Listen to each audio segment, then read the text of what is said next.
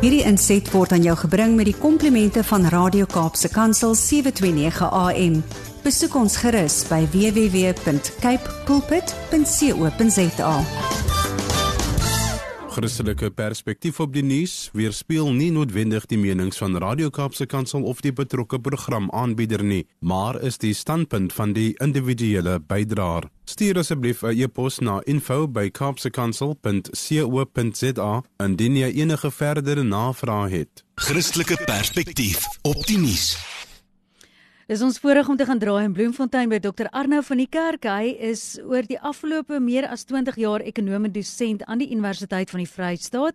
Baie passievol oor nasiebou. Ons gaan net nou ook uitvind oor 'n landwyse dag van vas en gebed Sondag wat gereël word deur Time to Rise South Africa, organisasie waarby hy betrokke is wat ook baie graag net God se wil vir ons land wil implementeer in gemeenskappe. So ons sê ook baie dankie vir sy bydrae vanoggend. Goeiemôre Dr. Arno. Môre Almarie, lekker om julle te gesels. Ja, kom ons begin eers by sake meer in die politieke rigting, maar die ANC oorhandig die kaderontplooiing dokument aan die DA. Ja, hierdie is 'n baie belangrike verwikkeling, veral in die lig van deursigtigheid en om 'n demokrasie van verantwoordbaarheid te vestig. So die ANC is deur die konstitusionele hof, soos ek laasweek gesê het, nou opdrag gegee om dit te oorhandig en dis belangrik want mense sal onthou in die Zondo-kommissie het regter Zondo spesifiek die gebruik van kaderontplooiing, met ander woorde die ANC wat hulle eie mense aanstel strategies in baie van die staatsbeheerde instellings soos Eskom en al die en hulle het 'n hele beleid gevorm agter dit. Dis eintlik onkonstitusioneel en onwettig. Nou die president Cyril Ramaphosa was aan voorsitter sedert 2013 tot omtrent 2017 met daai komitee wat die aanstellings gedoen het. Nou ironies genoeg het die ANC nou laat weet en gesê daai dokumente is nou verlore en hulle het net sedert diens in die van 2018 af oorhandig. So gaan dit baie interessant wees om te sien wat die DA doen want dit sal nou ondersoek moet word. En as daar bevind is dat die ANC enige inligting selektief uitgelaat het of daar wanvoorstellings is of iets, dan kan daar regsaksies geneem word. Maar hierdie gaan eintlik die hele nes van staatskaping oopkrap. So ek dink dit is belangrike verwikkelinge vir die verkiesing. En dis reg so, want elke leier moet aanspreeklik wees teenoor die publiek en hierdie gebruik is iets wat definitief die land gekos het. So ek dink dis positief, maar dit kan so 'n bietjie onstabiliteit veroorsaak, maar dis in die regte sin, want ons bid mos daarvoor. Ons bid dat elke vorm van korrupsie, ongeregtigheid aan die lig kom. So kom ons doen dit nog steeds dit is goed dat hierdie stap geneem is deur die oppositieparty en ek dink dis nodig vir 'n gesonde demokrasie. So ek dink definitief dit gaan implikasies hê vir die verkiesing, maar ook dit gaan 'n standaard begin stel vir verantwoordbaarheid aan die mense en dis absoluut nodig in Suid-Afrika. Dan 'n tweede punt waarna ons kyk vanoggend, Woensdag se begrotingsrede wat een van die belangrikste nog is.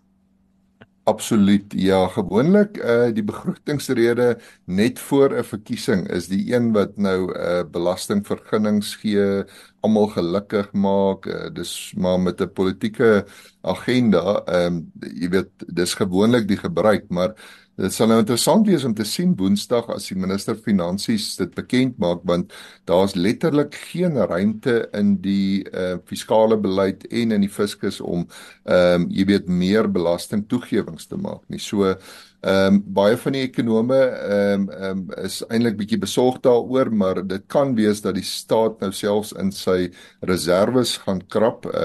Die staat in terme van die betalingsbalans het hulle 'n reserverekening van omtrent so 500 biljoen rand se goud, silwer wat die eintlik soos 'n die Engels is 'n backup fondse vir die land is. So as die staat daarvan gaan vat, dan beteken dit eintlik dit sit die land in risiko. So sal interessant wees om te sien wat die minister doen.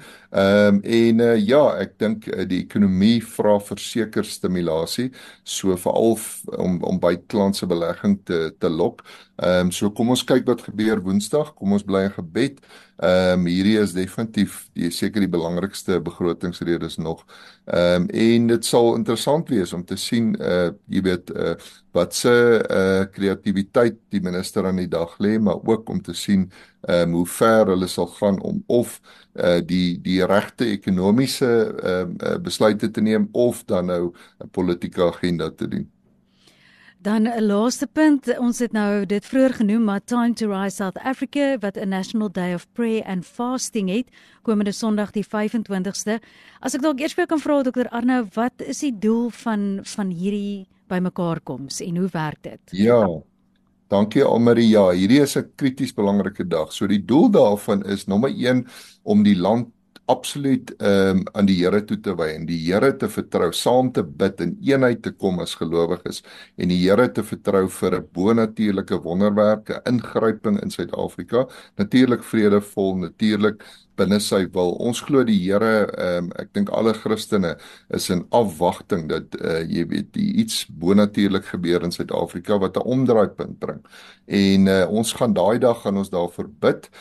Een van die aspekte ook waarvoor ons gaan bid het te doen met Israel. Nou die Bybel sê ons moet bid vir die vrede van Jerusalem en ons bid vir almal in die land Israel, insluitend Palestynë.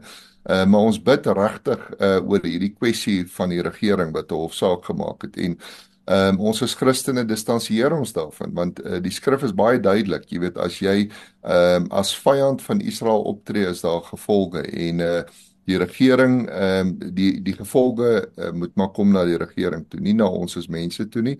So ons distansieer ons daarvan, dis maar net 'n geestelike beginsel en ons bid vir almal, jy weet, en vertrou regtig, selfs dat daar einde kom in die oorlog ook. Ons weet daar's baie lewensverliese, jy weet, en dat ja, en ek meen die maklikste manier hoe daar einde kan kom is as hulle die gijslaers oorhandig, jy weet, so maar in elk geval, ons staan in geloof. So daai dag wil ons, en dis nou Sondag 4:00, wil ons Christene aanmoedig landwyd in hulle gemeenskappe, kom by mekaar. Baie sal klaar aan die reël byeenkomste, ons het klomp prayer circles, en jy weet, inisiatiewe. Ek self gaan by die Unie-geboue wees en ons gaan daar groot byeenkomste in Pretoria hê, saam bid. Ek weet in die Kaap, nie op die parlementsgronde nie en ook nie voor die parlement se hekke nie, maar net so eentjie daarvan af, in 'n tuin gaan Christene bymekaar kom. Ek dink hulle noem dit die company gardens. Daar ons nooi alle Christene in die Kaap en Kaapstad veral uit. Kom ons gaan so intoe en ons bid saam.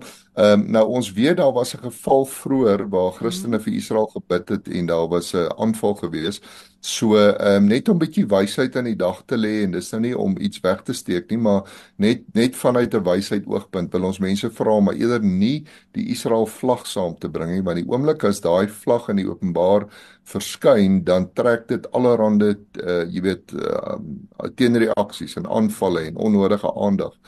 Ons wil maar net by mekaar kom en ons wil intens bid en wil mense aanmoedig. Dis 'n dag van vas ook. Kom ons offer die fisiese op sodat ons in die geestelike kan sterk staan. So ja, los maar die Israel vlag by die huis, bring 'n Suid-Afrikaanse vlag en dis maar net om wysheid in die dag te lê. So ons is nie bang vir waarvoor ons staan nie, ons staan op vir wat ons glo, maar dis onnodig om nou ekstremistiese elemente se aandag te trek met iets, jy weet, 'n Israel vlag. Ons bid in elk geval vir Israel, ons bid vir almal daar.